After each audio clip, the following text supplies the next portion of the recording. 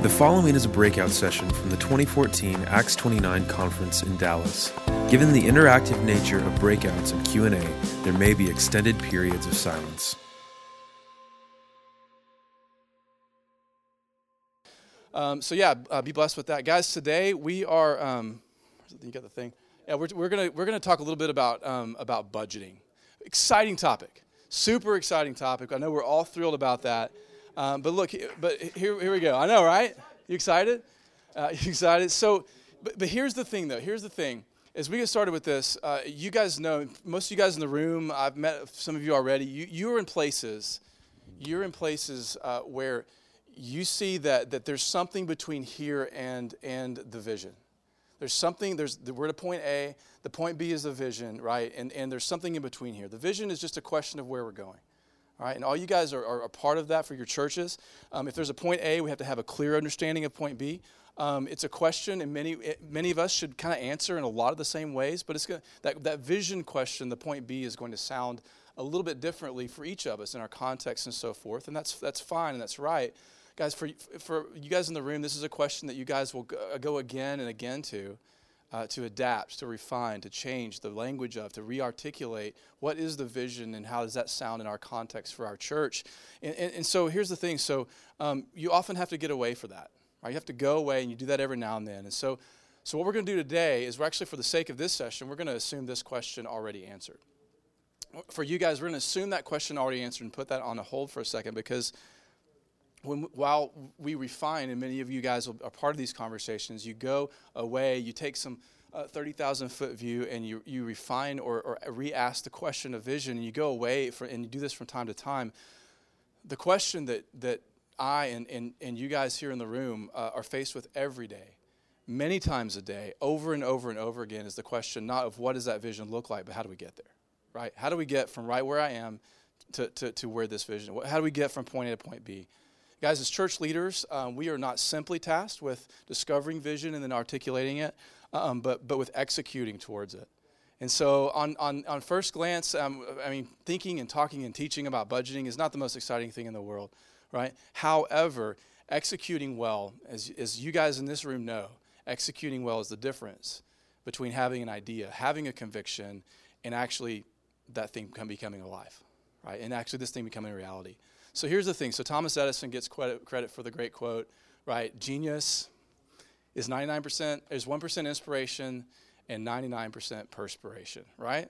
So we go and we visit vision, but most of us live in the 99. I know I do. I'm Dave Barrett. I'm the executive pastor of operations at the Austin Stone Community Church. And I've been there for about 7 years, and I have some other careers in the past in engineering and in finance and in strategy consulting and things. And I live in this world. And this is James Paquette. He is our director of finance at the Austin Stone as well. And he is soon to be one of our executive pastors of Central Ministries as well. And so we live and breathe in this world as well, because the path from point A to point B is the single greatest determinant of where you actually arrive when you get there, right? So today what we're going to do is we'd like to share with you just a few insights. So we're going to share some principles, and then some a survey of some highlights of real tangible practices that we use, that we've developed, that we discovered over time in order to actually help achieve that point B, right? So we're going to do that. We're going to share a few insights on how we've learned to make these ideas happen through the areas of budgeting and staffing. All right? Take it away, James. All right. So as Dave mentioned, we're talking about budgeting for a vision. Dave's going to be speaking specifically to staffing for a vision, and so we wanted to share with you guys some of those key principles, philosophies that we kind of adhere to, and then some of the practices that actually we stick to and that we do, practically speaking. What does that look like? And so the first principle here is, as we consider our budgets, we have to step back and realize that our budgets represent what God's going to provide.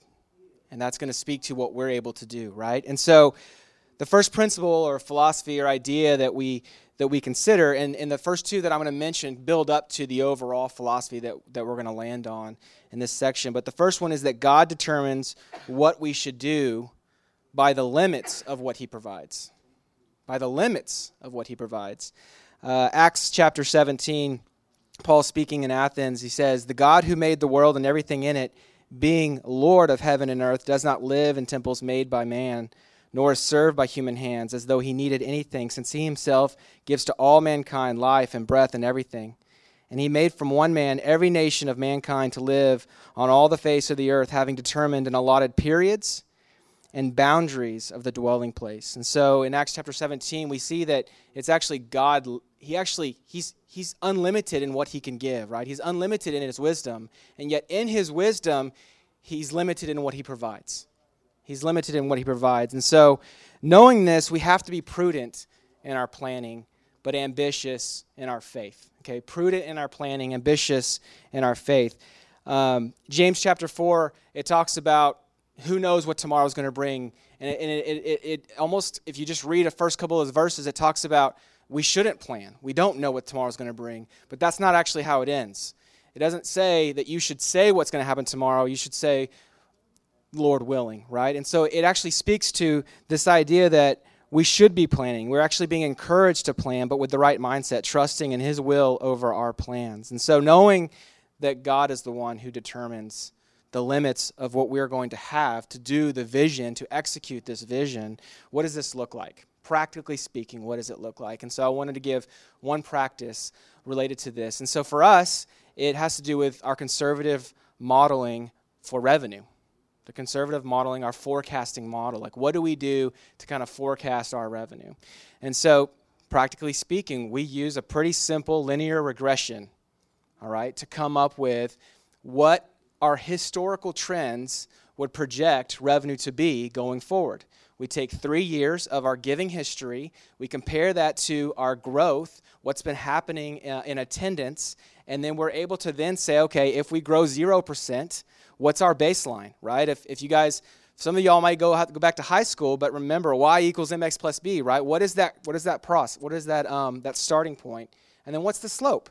Right? I mean, it's pretty simple, right? It's a pretty simple process, but that's what we do. And so we do that, and then we take that in view of what has the recent 12 months been doing, right? And so we compare this regression. It's not the end-all, be-all, but it's also in light of what's been happening over the last 12 months. And then finally the question is, what are we planning for in the next 12 months? Are we launching a campus? Are we not? Do we have any more capacity to grow in our campuses? Right? Those are going to be influences. Are we hiring staff, and Dave will talk about this later, that might influence growth in giving? Right? And so we try to think through those things. And so we do this linear regression. I think the best example I can give is this year. We do the regression. It says giving is going to be 18%. We're going to see 18% growth in giving. And so we step back, and so we don't simply say, okay, 18% it is. We go and we look historically over the last 4 years, what's the simple average? And what's the mean, what's the middle, what's the bottom? And if you look historically for us over the last 5 years, the base has been about 15%. The height has been about 19%, actually 23%, right? And so we've been growing a lot. We've been seeing a lot of growth, and so we have to kind of extrapolate, well, that was the year that we launched one of our biggest campuses now, right? And so we can't sit there and say, okay, this 3-year regression is going to be the end-all, be-all. But it gives us a framework, right? It gives us this 18%. And then we step back and we say, well, what are we doing this year? Well, we're launching a North Campus. We're hoping to open that campus in the spring. We're hoping to see growth, right? And so conservatively, we step back and we say, okay, 18%, and we've looked at, historically, we've been at 15%, but last year we grew at 16.5 with zero growth. We did a generosity series, and we saw our people respond. We saw God work, and we grew at 16.5%. And so we said we're gonna keep same as last year. But it wasn't. We didn't simply say we're gonna do the same as last year. We didn't say let's do the regression, but we came up. This is practically what that looks like. And why do we do this? We know that God is going to. He's going to enact what we're going to do. He's going to control, right? He's going to be sovereign over what we do, first and foremost by what he provides, right? And so there's going to be a limit to what he gives us. And so this is us coming up with not a limit to what we're going to do, but helping us prioritize and focus. Okay, we want to keep the main thing, right? We want to prioritize. And so we can come up with 20 things, but to the extent that it fits in, it's going in the budget if it's priority, and if not, then we're going to hold it back. And if God wants to provide more, then we're going to be ready for that. And I'll talk about a practice for dealing with that next. And so that's the first point is God's going to determine what we should do by limiting. The flip side of that is God is going to determine what we should do, and this is probably where we most of us land, by supplying every resource, right? Every resource for his plans. And so we get this in Philippians 4:19, and my God will supply every need of yours according to the riches of his glory in Christ Jesus. 2 Corinthians 9:8, and God is able to make all grace abound toward you, that you always, having all sufficiency in all things, may abound in every good work. And so, guys, we've had years where money came in below budget. We've had years where we've had to come to our department heads and say, okay, we got to figure out what we can't do, right? And we've had years where money's come in over budget, but we've never had a year where we didn't do what God was calling us to do. We've never had a year that we didn't do what God was calling us to do. And so for us to be able to live in this world of, okay, we come up with this 16%, or we come up with 5%, or we come up with 20%, whatever that is, most likely it's not going to be that number. It's going to be more, it's going to be less. And so what do you do? How do you have, for us, how are we going to be able to deal with surplus and be ready to live out what God's calling us to do with that money? Or what are we going to do if we don't have enough, right? And so this is where, for us, we build into our budget a strategic fund. It's got kind of earmarked dollars, right? We'll set aside $200,000 in the strategic fund, and it'll be earmarked for special projects, okay? The reason we call it a special project is because it's an idea that we know we're going to do, but we just don't quite know how we're going to execute it. Good example is Easter. Easter for us has looked very different over the last 4 years. We would do Easter at the Irwin Center. It's where the UT basketball team plays. Or we would do Easter at multiple campuses, right? We may not know when we're executing the budget right then what Easter is going to look like. And so we may not know exactly what it's going to cost, but we have a rough idea of what we're going to set aside for that, right? When we work with our departments and we work with them and their budgets, every line in their budget is actually tagged to something that we know what we're going to do, and there's a plan to execute it. It's not just simply the strategic idea that we want to reach more people. How are you going to reach more people? What events are you going to do? There's not a lot of R&D or strategic funds in the ministry budgets. Those budgets represent actual things we're going to do. And we'll talk about how we came up with that in the final point. Now, for the special project process, that also allows us, when money comes in above budget, to be ready to execute the things that we would like to do that we didn't necessarily put in our general budget. So Dustin was talking about their current process. For those of y'all who are here in the earlier session, because of their size and their fluidity, they're able to just kind of text message and talk through the approval process. At some point, you're going to get to the point where your size is not going to allow you to do that, right? You're going to need to be able to have some time to go and prioritize the worship team that wants to do, an improvement on the production equipment, or the 100 people, the missions team that wants to equip and mobilize the next 100 people to send to overseas, or you're gonna have to deal with the kids minister who's like, I need another youth pastor, right? So, or you're gonna have to buy new bins to fit all the equipment in, right? So you have all these different pressing needs, and so what we've done is we've developed a special project form. Right? We want to give our people the ability not just to budget once a year, but to think through, what do you want to do constantly? What do you want to accomplish constantly? And so as they get into Q1, we're about to sit down and we're about to reproject and go through their budget. They're going to come to me, and if they're going to ask for over $5,000, and that's where we are with a budget our size, we still say if it's over $5,000, if they want to say, this is something I want to do, they're going to get that special projects form, okay? And it's going to be something where they felt, who's going to own this project? What is the name of the project? What is the scope of the project? What is the estimate of the project, right? Who's the strategic owner of the project? And we'll get to why that's important later on, but who's the individual that's on your board, your executive team, your strategic team that's going to help promote this in terms of priority, right? And then they can submit this special project. And so as we get these in from the different departments, the different campuses, we're able to then prioritize that as funds are made available, we can then release. Right? Does that make sense? So that's one thing of dealing with, okay, the surplus. Then you got the deficit, right? What happens if money doesn't quite come in, right? Well, there's things that you have to do that if you don't have church on Sundays.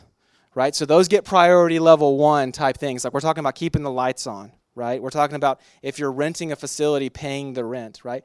And then there's things that there's fluidity into maybe how much you're investing into the events or the ministry meals or the working meals or maybe the equipment that you were going to upgrade throughout that year. You're able to then create levers in your budget, right, that you can pull if necessary so that you can keep the main things the main thing. And so, using the special project process, it allows us to make good decisions within the limitations of our funds. It helps us actually stay focused, right, because we're going to have a lot of people with a lot of great ideas, but those ideas come back through the strategic team. And we'll talk about this in a little bit. The strategic team is the one who helps kind of uphold the values, right, the core values, the core vision of the church. And so those two issues of we're limited, right, but we know God's going to provide everything that we need, right, come back to this overall philosophy that we press into our department heads, we press into our strategic team and our executive team that ministry drives budget. Ministry drives budget. A lot of times as we get into the seasons, into the 99%, it's in a sense mentally we know that God is going to provide, but as we see that the dollars are limited, we think we're limited in what we can do, and we forget that we're going to do everything that God's going to call us to. Because the truth is we'll never do more, and we will never do less than what God has in store for us. And we have to remember that, and we have to preach that to ourselves. We have to preach that to our teams, that ministry drives budget, the practice of keeping ourselves focused on the vision that God has for us. And so what does that look like practically, right? This is this philosophy. Ministry drives budget, but practically, what does that look like? Well, for the Austin Stone, it starts with two different vantage points. It starts with a top-down and a bottom-up. We do both of them at the same time. Okay, top down is where you get your vision. It's where you get your values that you're going to uphold. It's where you get the tweaks that may need to be made with respect to that vision. That starts with our strategic team, right? We have, six guys right now? 6 guys on our strategic team, and they represent the core values of our church, right? And we have our lead pastor and our pastor of preaching vision on this team. And on this is where the guys come up with year in and year out and throughout the year praying and wrestling with the scriptures. To the extent that God is calling us to be a New Testament church in the city of Austin, what does that look like? We want to uphold the Word of God. We want to uphold worship, right? These core values, right? And so these guys come up with the initiatives, these ideas, right, of what we're going to do during the year. And that filters down from the top to our executive team, right? So now to Dave and myself. And there's overlay. Dave's on the strategic team, but he's also on the executive team, right? But there's guys on the strategic team that aren't. There's these executive pastors, the executive team that now are like, okay, we've got the vision. We've got these kind of general initiatives. How are we going to execute on that? And they're able to kind of go through, right? And they're able to go through and take these ideas and think through how are we going to make these reality with overlap from the strategic team. Talk through, okay, what is the red initiative, the blue initiative? It's a term we used a couple of years ago, priority 1, priority 2. Right? And so we come up with these things. The executive team then drives them down to the departments. Okay? The departments are the ground guys, right? They're the guys on the ground, day in, day out, actually doing the vision, right? On the Sundays, on the Wednesdays, on the Saturday seminars, right? On the winter trips with the students. They're the ground guys, right? So the executive team is working. Each of those guys has groups of department heads that owns their budgets, working with them to make sure that their line numbers, their budget lines, their resources represent things that will feed up into the overall vision and overall values, right? And so that's our top-down approach. It starts with the vision casting, upholding from our strategic team, implemented to the leadership of our executive team, and reviewed. Oh, the last piece, integrity, right? Okay, so we come up with the vision, we come up with the plan, we have the department heads, right? The integrity of this is managed by our operational elders. So I'm just practically speaking giving you guys an overlay of how do we do this. Our operational elders, they provide review and in somewhat oversight but not control of ensuring that the funds and the resources we have are actually being executed well in light of what the executive team and the strategic team have laid out. Okay, so it's made up of 3 staff elders and 2 non-staff elders. And so special projects forms, I said I was going to talk about this again. Those things come in, those go through, if they're over $5,000, those go through our operational elders, right? That's where they kind of get sifted and prioritized and understood as to, is this in line with what we want to do in this fiscal year, right? Or is this something we want to probably hold off on? Or even in that special projects form, there's other alternatives, and they may want to say, you know what, I know you want to do this, but you said this was an alternative. I want to know more about that, right? So our operational elders provide review, and they help give oversight to the things that we do. And so then you got your bottom up, okay? So this, as a finance director, this is where I would live, right? I'm meeting with each of the department heads as they submit their budgets that have been developed with conversations of the executive team, influenced by their strategic teams. They're coming to me, and part of them is they're like, how much money can I have, right? How much money can I have? And what do I say back? How much money do you need, right? They're like, well, how much money can I have? And we can sit there and have that conversation for like 30 minutes. I'm not kidding, right? And so what I do to help them think through this is, well, what did we do last year? What do we want to continue to do? What worked well, right? What was in our wheelhouse? What didn't work well, right? What was something that we did, we tried, but it didn't quite work well? And what are the new things that you're hearing from the executive team that you want to do, right? What are those new things? And so as they think through that lens, they can start coming up with, okay, here are the events that I want to do. Here are the outreaches that I want to execute. Here are the trips that I want to go on, right? And they can go and they can start thinking through, okay, here's what it's going to cost. And so I give them a framework of last year, but I'm not simply saying, you get last year's budget plus 10%. That's not what I'm saying. Because at the same time, I'm saying you get zero until you tell me what you want to do. So we're trying to live in this world of, it's not same as last year, it's not zero-based budgeting, it's trying to bring them both together to help them think through and them own the actual things that we're trying to accomplish. Right? And so then they come up, they submit their budgets, and then it goes back up through that top-down approach, right? The thing that I just talked about. And so it's not a once-a-year thing. This is important for us to continue to do. And so the last thing that I want to talk about is just the reprojects in the quarterly meetings that we do. We do a lot of work on the front end of the budget, but then I'm literally, so our fiscal year ends in July, and so we just finished Q1. And so in the next 2 weeks, before I fully transition, I'm going to have probably my last round of quarterly reviews with these budget owners. And I'm going to see, how did we do? And I'm going to ask them, there's 2 questions that I ask these guys. And this is depending on if they have a surplus or a deficit relative to their budget. Now, they won't have those things without me already knowing, right? If they have a deficit, then I probably already know that. But the conversation with them is, that's because in March, they were going to do something that they actually did in October. Or that's because they submitted a special project that got approved that wasn't in the original budget, and so we're still comparing to the old budget, and we haven't updated our budget numbers. The surplus, the questions I ask them is, what does this surplus represent? Does it represent you thinking that you could do more than you could chew? Like you could chew more than you could, bite off more than you could chew, right? And that's a lot of the times the case. They had these great ideas, and they're going to do, 5 events a month all year long, and then they average 3, right? And so the negative consequence of that is there's funds that we didn't have available for other things that we felt like God could have done some awesome things in. And so we want to coach, and that's why we do this quarterly. And so they'll tell me, man, I just can't do what was in my budget, and so we'll reproject. Or they'll tell me, you know what, we were going to do this event in October, but because of this campaign that you guys wanted to do strategically, we weren't able to do it in October. We're doing it in April. We're able to reproject and manage our cash accordingly. Does that make sense? And so that's what I got for, budgeting for a vision. We wanted to open it up for a little Q&A with respect to budgeting, the budgeting process, maybe some more practical questions that you guys might have. Did I miss something? I thought you said you're going to have 2 questions. I got, what does the surplus represent? Was there a second question? What is a surplus? Okay, so if it's surplus, the 2 questions are, does this represent something that you're going to do later instead of already having done it? Or does it represent the fact that it's a real surplus that I can take and reallocate? That's the question. I need to know. I want to know as soon as possible, can I reallocate this? Because you guys know we always have a list of things we would love to do, right? We always have a list. We always have those special project forms coming in. And so the sooner I can find out if I have those funds available, the better.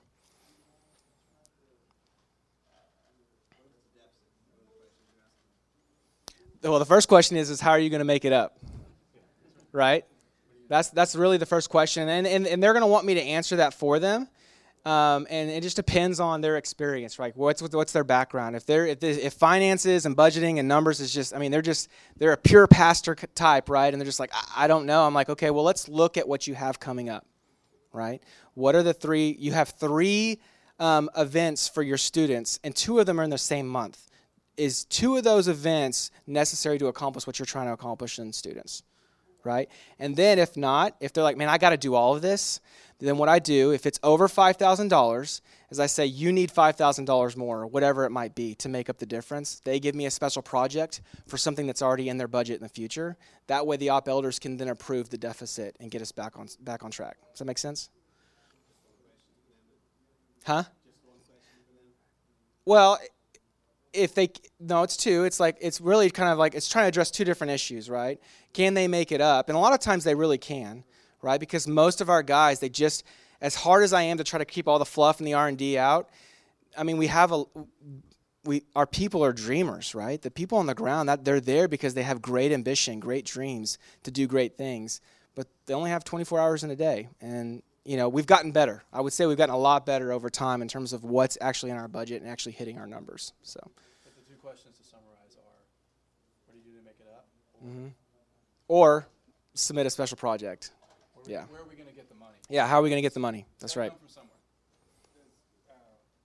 For your budgets, as you're going through those with your ministry department heads, does that include salaries for the people in their department, or just ministry? Just ministry budgets. Salaries are managed through the executive strategic team with a review from the operational elders. Yeah. So when your ministry leaders are setting their budgets, are you having them prioritize it as well, or are you guys just prioritizing once you get the final budget? Are they going? No, well, they have the priorities in terms of like the church priorities, the goals that we're trying to do this year. But then within that, the specific things they're going to do, they prioritize. And then the final review is again filtered through op elders, executive team, and strategic team. And they may change those priorities and say, man, these are great ideas. We actually like number 3 better than number 1. Yeah.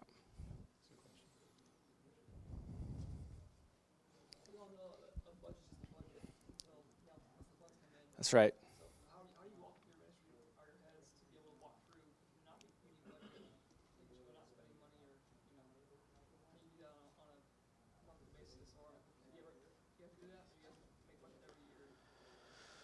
Well, we've had to do it, and we've had to do it actually recently because what will happen, it's not just does the money come in or not. Sometimes a great idea comes up that requires us to be able to fund, like if we get an opportunity to move our West Campus to a facility we've been trying to move to for a long time, and that comes up, and it came out of nowhere. We didn't budget for that, and we need $500,000 to do that, and we're not going to do a micro campaign for that right then and there. Then we'll have to get creative and work with our teams to think through those things. So whether it's because the money didn't come in or because a new initiative has popped up in the middle of the year, and so we have to have some hard conversations of, the answer's not no, the answer's not yet. Does that make sense? So I think a theme here that you'll see thread, and we'll talk about staffing in a second as well, is that all of these things done. The theme that threads through all of these things is it's a conversation, it's a collaboration. It's there's two sides to this. There's the ministry purposes of that individual ministry that we want to give them as much ownership as we can, but at the same time they need the accountability for what their plans are. But there's also the perspective of the strategic, the movement level, initiatives, the things that we see are either pre-planned or even opportunistic that can impact can impact ministries. And so if a ministry has an opportunity and they go over budget, it impacts the movement level, the things that we're doing as a church. And if the church has either overpromised or we just have an opportunity, then that definitely impacts the ministry. And it happens through repetitive conversations about where we are, what are your plans, how do those need to adjust, and it's a continual process. Yeah, and just one more thing is, so we have what's called a minimum reserve, all right? And that's something that allows us the flexibility in those situations. So if we, like, for example, there is limited resources. So if we didn't have that and we went over budget, we would be overdrawn, right? And so the minimum reserve is what allows us. So we're checking that, right? And so we may go into that in 1 month, but that's why we're having the quarterly reviews. The minimum reserve is to kind of give us that gap so that we can then reproject special projects forms, those kind of things.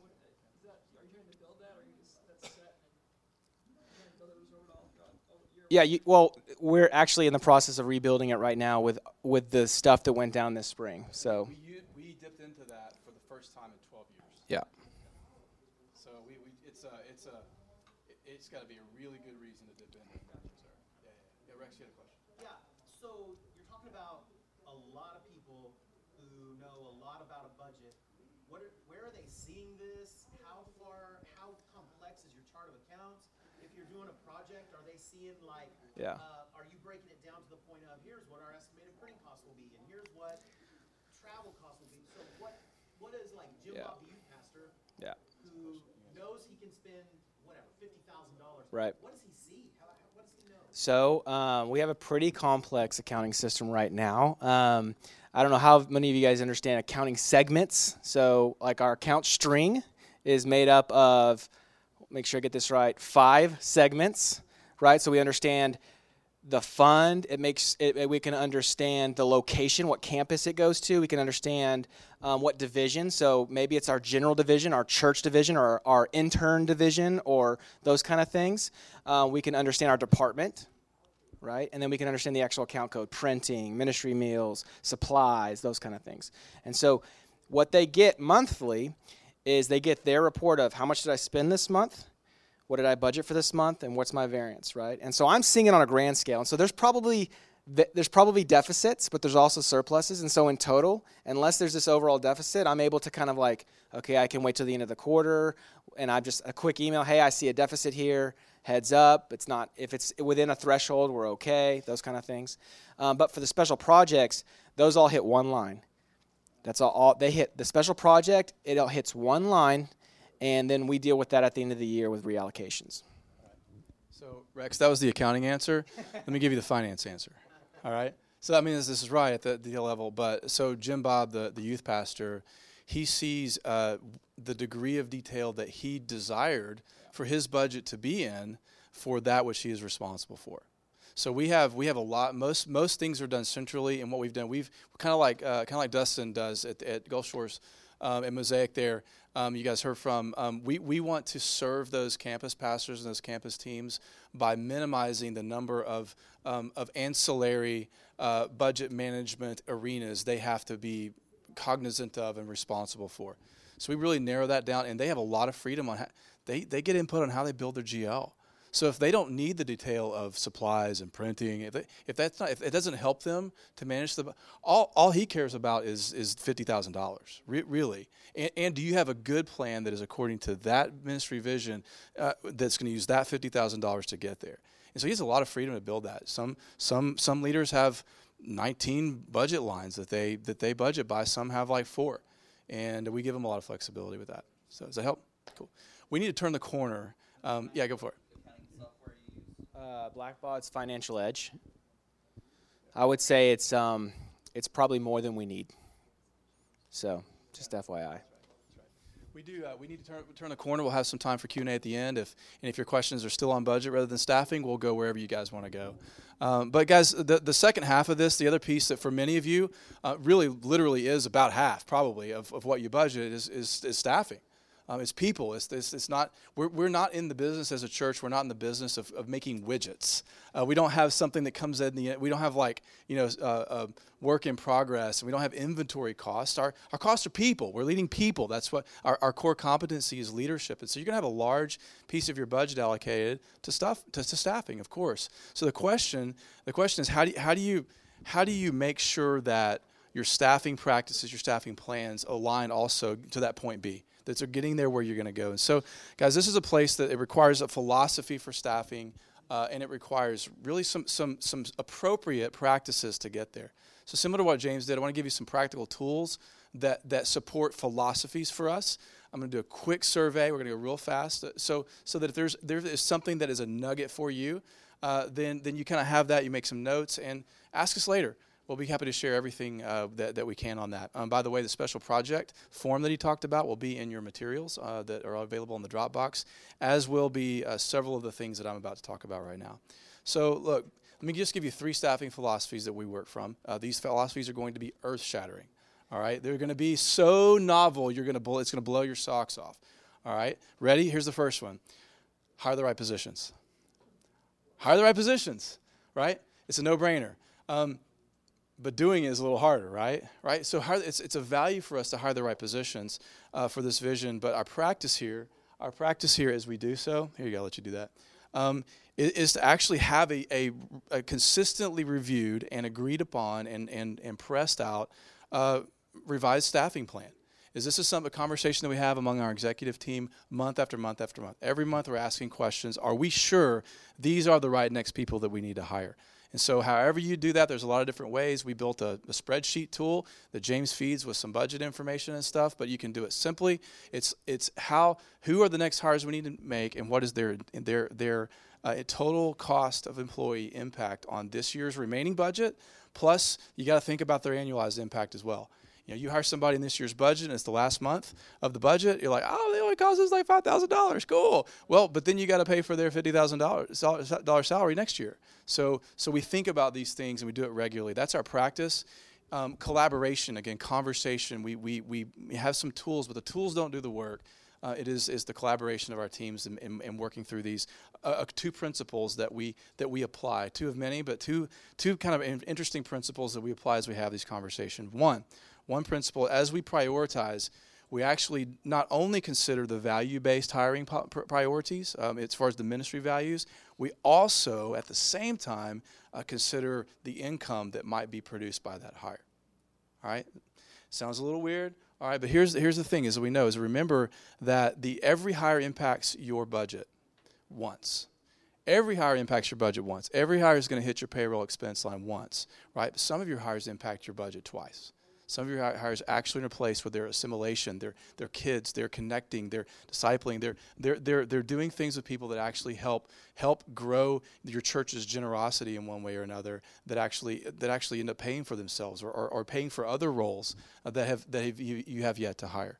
So I'm not saying do this exclusively. Our priority is not first to hire people that can fundraise, and then secondarily to do ministry. But in the short term, we have to think short term.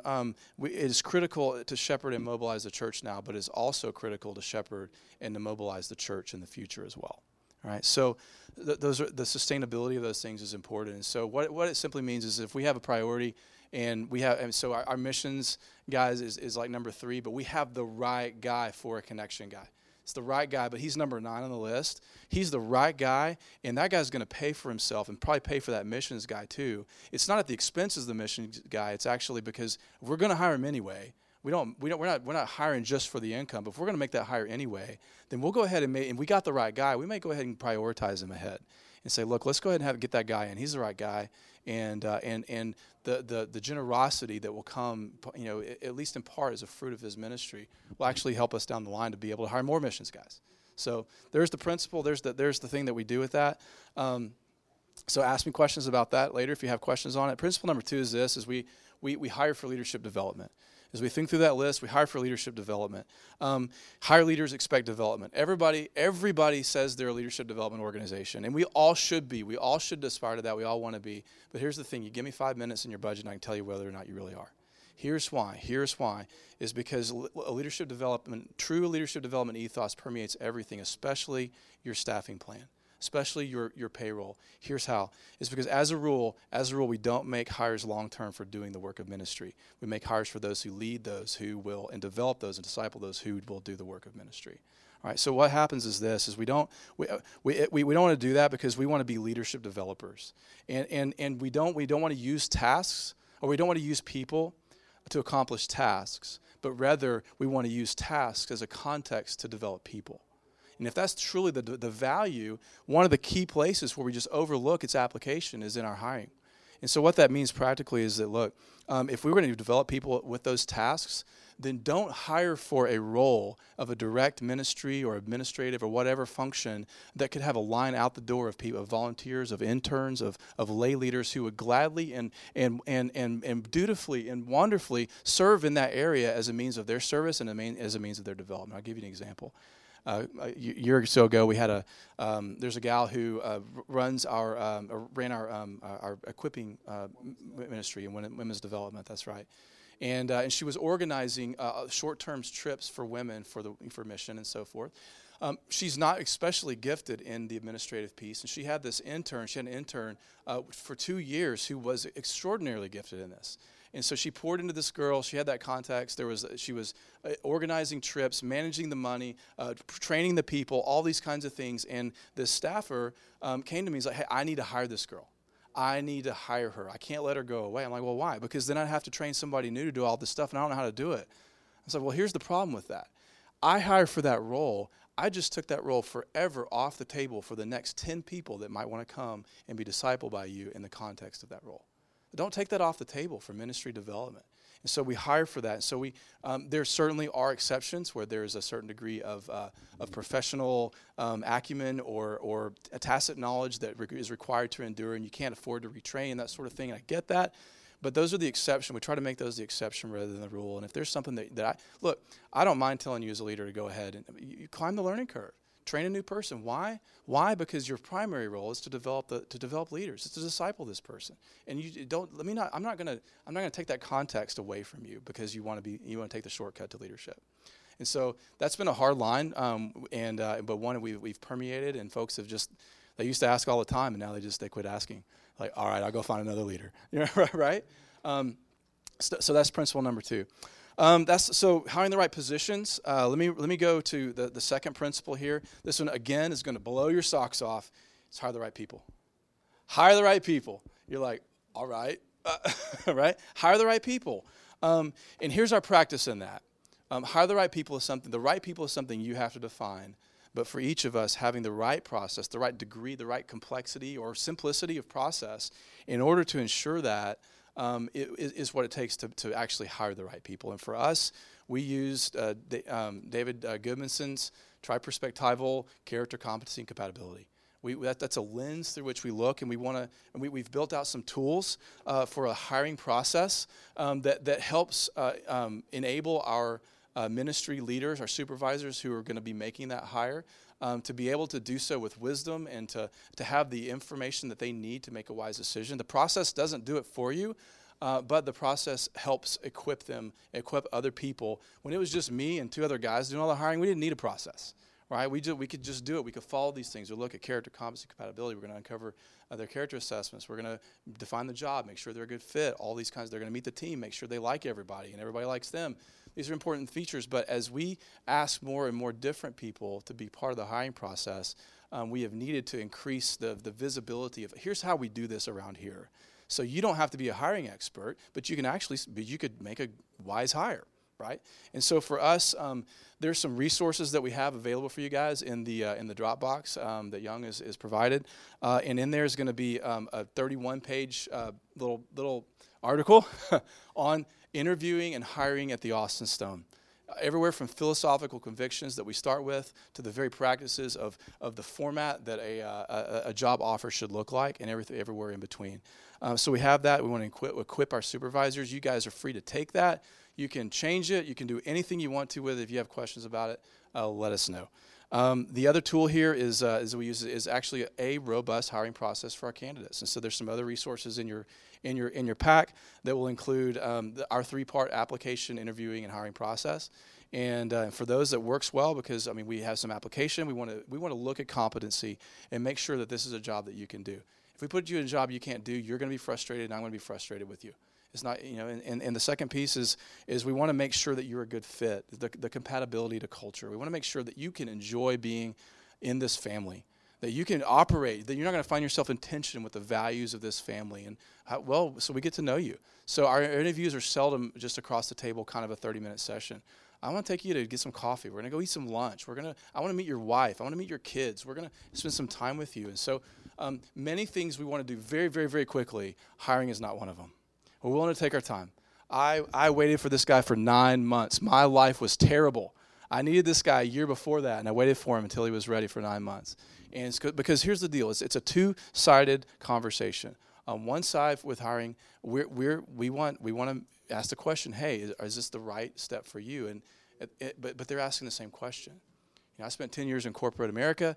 It's a very different conversation when you're hiring in corporate America. I'll tell you, it's me interviewing and trying to figure out why I should not give you an offer, and you trying to convince me why I should give you an offer. Your goal is an offer, and my goal is to not do something stupid. I mean, really, right? But in this context for you guys, it gets to change. And so having a process that allows you to you and a candidate, or a candidate pool, for you and a candidate to be able to ask the same questions. We want to know the answer to the same questions, and that's this. Where in this next season of your life and ministry will you best be spent for the cause of Christ? We want to know the answer. We both want to know the answer to the same question. So let us discover this together with transparency. Our process, God, is invasive. It's invasive, but it is helpful. And we've had people, it was most recently called a gauntlet. But not in a derogatory way, as much as people at the end of that, they know, look, I know everything about you. I know, but in that, like even in the character assessment piece, that we're assuring that you are biblically qualified to be an elder or deacon in the church. I mean, that's a leader. And so the qualifications for those guys is all but one for elders, all but preaching and teaching. All the other biblical qualifications are character oriented, right? So we want to be sure. And not be sure like, hey, I'm going to exclude you, but I want to be sure that because I know you're sinful, what we want to be sure of and you want to be sure of is of the gospel's activity in your life in those areas. That's what qualifies you. And so having that conversation, and even through this gauntlet process, is massively freeing for people. They're like, all right, I don't have, you know that thing about me, right? And so when someone comes up later and says, look, hey, you hired John. Do you know what John did 5 years ago? And I'm like, actually, I do. I do, and I have seen no greater activity of the work of Jesus Christ in a man's life than that. Praise God for that, and I'm so thankful. Let me go let you talk with John, And so that's for us, this process is not a rote deal. It's not something we just want to over-processitize things, but it is a helpful tool to make wise decisions like this, all right? So that's hiring the right people for the vision. Lastly, and I'm just going to glance off of this, is this is going to be a class in itself. But the last principle is compensate them rightly. Compensate them rightly. Let me give you two. Here's our practice and the principles that we try to obey. The practice is this: is we use a system that is based on targets, and we set those targets through benchmarking. If you want to know a lot deeper, then we can email me later. But we set those targets through benchmarking. It's a really helpful place to start. We use ministrypay.com, which is the NACBA, the North American Church Business Administrators Organization. Pay your dues, put your information in, get the survey. It's really helpful. The second one we use is Leadership Networks, the leadnet.org survey. Pay your dues, willingly give your information and data so that you can be part of that. Those are two really helpful surveys that can help you with benchmarking. But let me tell you, of course, those are not always going to be one for one. This job is exactly your job. So you still have to do the work of translation of the responsibility, the role of that job. And so we look externally for those benchmarks. We translate that to what our job role would look like, and try to do the math there as much as we can. And then we look and calibrate according to the rest of the salary scale of our organization, right? And so those are some steps that we take in developing those targets, and then we kind of go from there, and some bands and some modifiers and some things like that. But if you aren't already benchmarking and kind of get a sense of, otherwise it's like, how much do I feel like paying that person?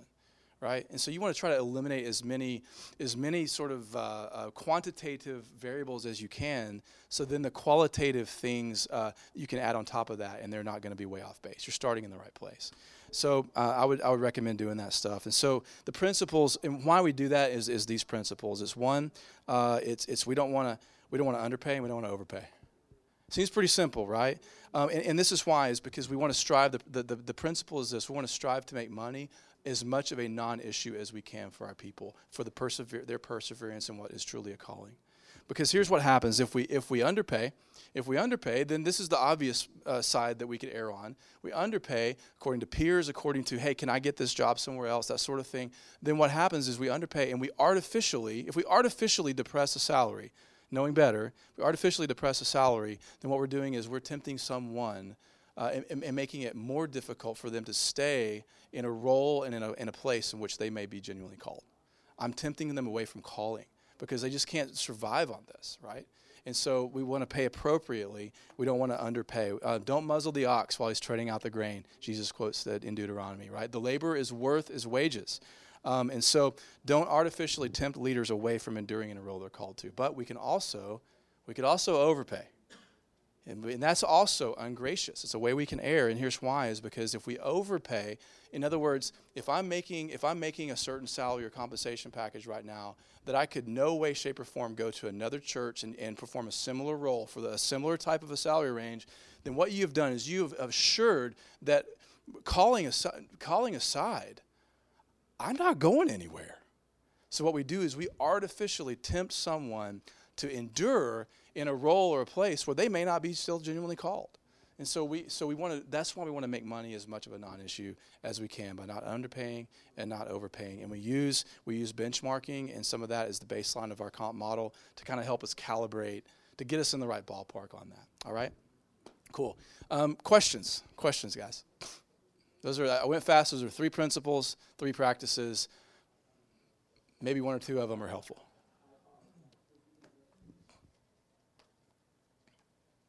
Salary comp stuff. With the benchmarking, All right. do you modify that via cost of living indexes for various cities? Somebody does? Yeah. Yes, but I think what you'll also find, and pull the right survey. Look at a national average. Look at regional.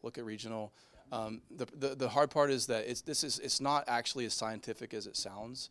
You're trying to eliminate as many easily eliminatable variables so that you can make wise decisions about what a staffing stack looks like for you. So run national, see what it looks like, see if there is a big difference regionally. Sometimes you run into the deal that there's not a lot of other peer churches regionally, and so you kind of have to go up a scale in church, maybe down a scale in church, and make that translation too. So it's half art, half science, but you're on the right track though. You want to make as many, kind of dial it in with the adjustments that you can try to make. Yep. What kind of process do you guys have in terms of prioritizing hiring? Like what he shared about budgeting, how you guys have the strategic team, and then the executive team, kind of the top-down and then the bottom-up process. Is it similar with hiring, with budgeting, or how do you guys what's your process? It is, and it's at the executive team level. So each of our executive pastors leads 1/3 of the staff of the church. And so in those conversations, we each have a pretty strong pulse on where the next ministry needs are as we work with our supervisors. So my communication director, we have active conversations about his staffing strategy for his team. And so when we get together as an executive team, I'm representing our communications team staffing needs, and at the same time, desiring and value the priority, the optimal priority of allocation of staffing for our whole church. You guys have 3 executives? Right. We have an operations team, a central ministries team, and then our campus teams. So we have 3 executive pastors for this. Bottom up from a hiring perspective is that you've got a pulse. That's right. Guys that are under you. That's right. By the time your executive team decision-making process is taking place, you're bringing that to the table. That's right. Student ministries needs this, and this. That's right. Needs that and that. This is what's going on here, and so then. Yeah, and I mean, Yeah. it's also the student minister comes into your office and says, I need a raise. Yeah. Yeah, Right? there's that too. I mean, those conversations happen, right? That's right. So it's not quite as nice and sort of organized as that. But it follows generally that sense because, that I've already had the conversation with my story team leader. I've already had the conversation. And so, by the way, that personal conversation about, man, I'm not going to ask for any more money. I just need you to know I'm hurting. My answer, it may be, hey, well, let's give you a raise. But that raise should only be based on his job role and performance, not on need. That's a mistake we often make. You can't pay someone based on need because then you violate that underpay, overpay scenario. So if you're having a hard time, like, you're in debt up to your eyeballs, man, we're your family. We're your family. I'm going to write a check to you. I got some friends that will write a check for you. You got a community that write. And when those are done and that's still not enough, then we're going to care for you as a family out of our benevolence, and we're going to help you out of that situation. But I'm not going to build it into your salary, right? So that's how those go. Staffing perspective, the same thing. When you guys are prioritizing what staffing positions are going to be coming next, you're looking at it from the perspectives you said with leadership and so on and so forth. Yep. Your different departments are also doing the same thing and then speaking up to you guys. That's right. The student ministries department is saying, we need these 3 extra staff positions. That's right. You're deciding, okay, those are not as high a priority as decisions, the staffing positions we need in the media department. That's right. Those guys come in, and then at the executive level, you make those decisions. That's right. And feed it back down to them. That's exactly right. Make these decisions. You're gonna have Yep. to wait till here. Yep. We can make that happen for you now. You got it. That's exactly how it works. It's conversational, iterative, but that's exactly the executives represent our teams and represent one another. So when I go back to my media team and I tell them, hey guys, I didn't fight for you guys to be number 1 and 3. Here's why. I don't believe that this is the biggest bottleneck for our church. I believe our student ministry is.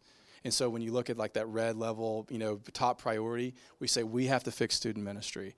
Then that drives, and that what that is a shortcut to future conversations about that hiring. Well, we already have our priority, so we're going to prioritize students. So it all works together like that. Yeah. Any questions?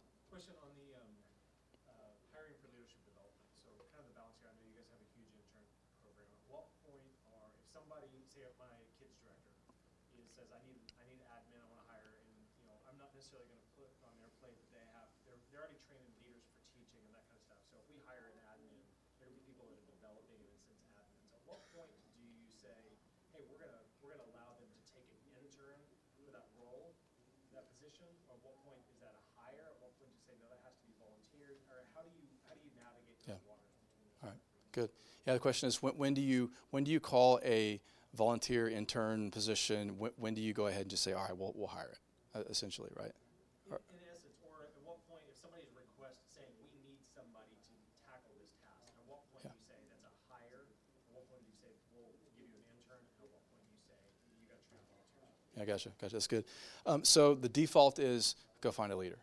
That's where I always start is go find a leader. And so when you run out of time and capacity to develop more leaders, then I'll hire you some help. Until then, look, we're done talking.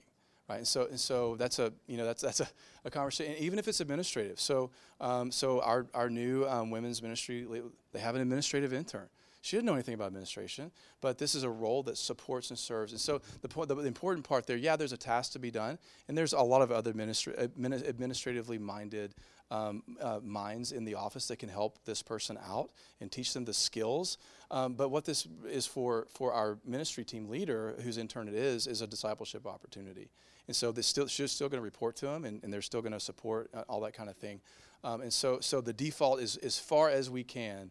We're going to hire. We're not going to hire that role of ministry. Now, when we do, they fit a couple of categories. One of those categories is this is a role that, looking forward year after year into the future, the turnover, the cost of turnover in that role, the tacit knowledge or the professional skill set. Like, I can't hire a new accountant.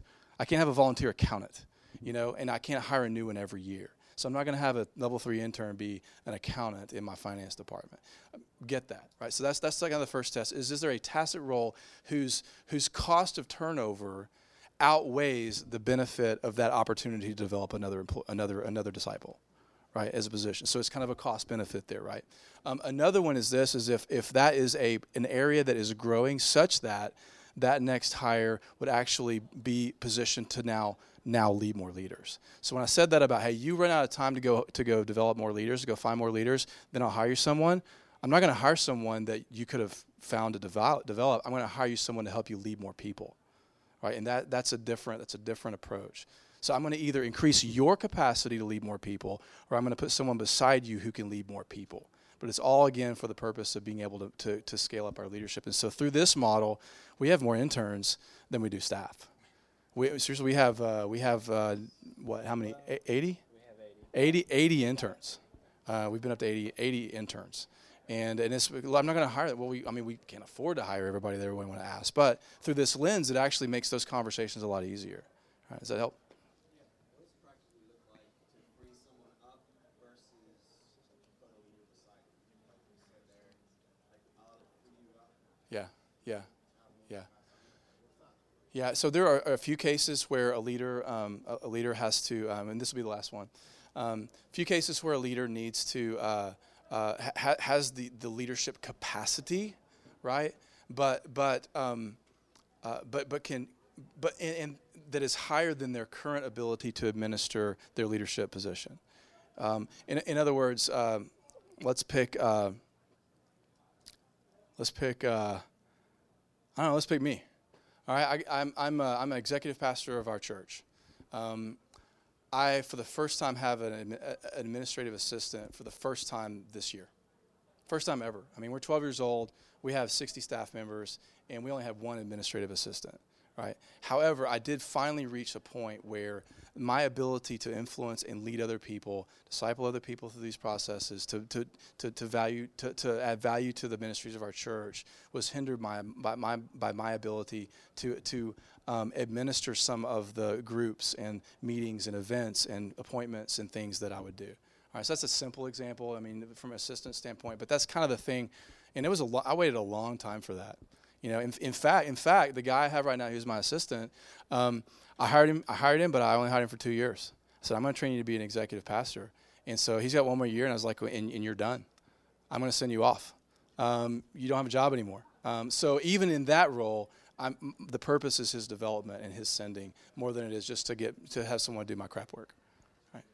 All right. We have to wrap, guys. We'll be hanging around for after this. If you have any questions, the last slide here is our email addresses. So, guys, there's something here that's interesting, or you look at some of the resources and you have questions about them, let us know. I'm Dave. This is James. We're at the Austin Stone. Thank you guys so much.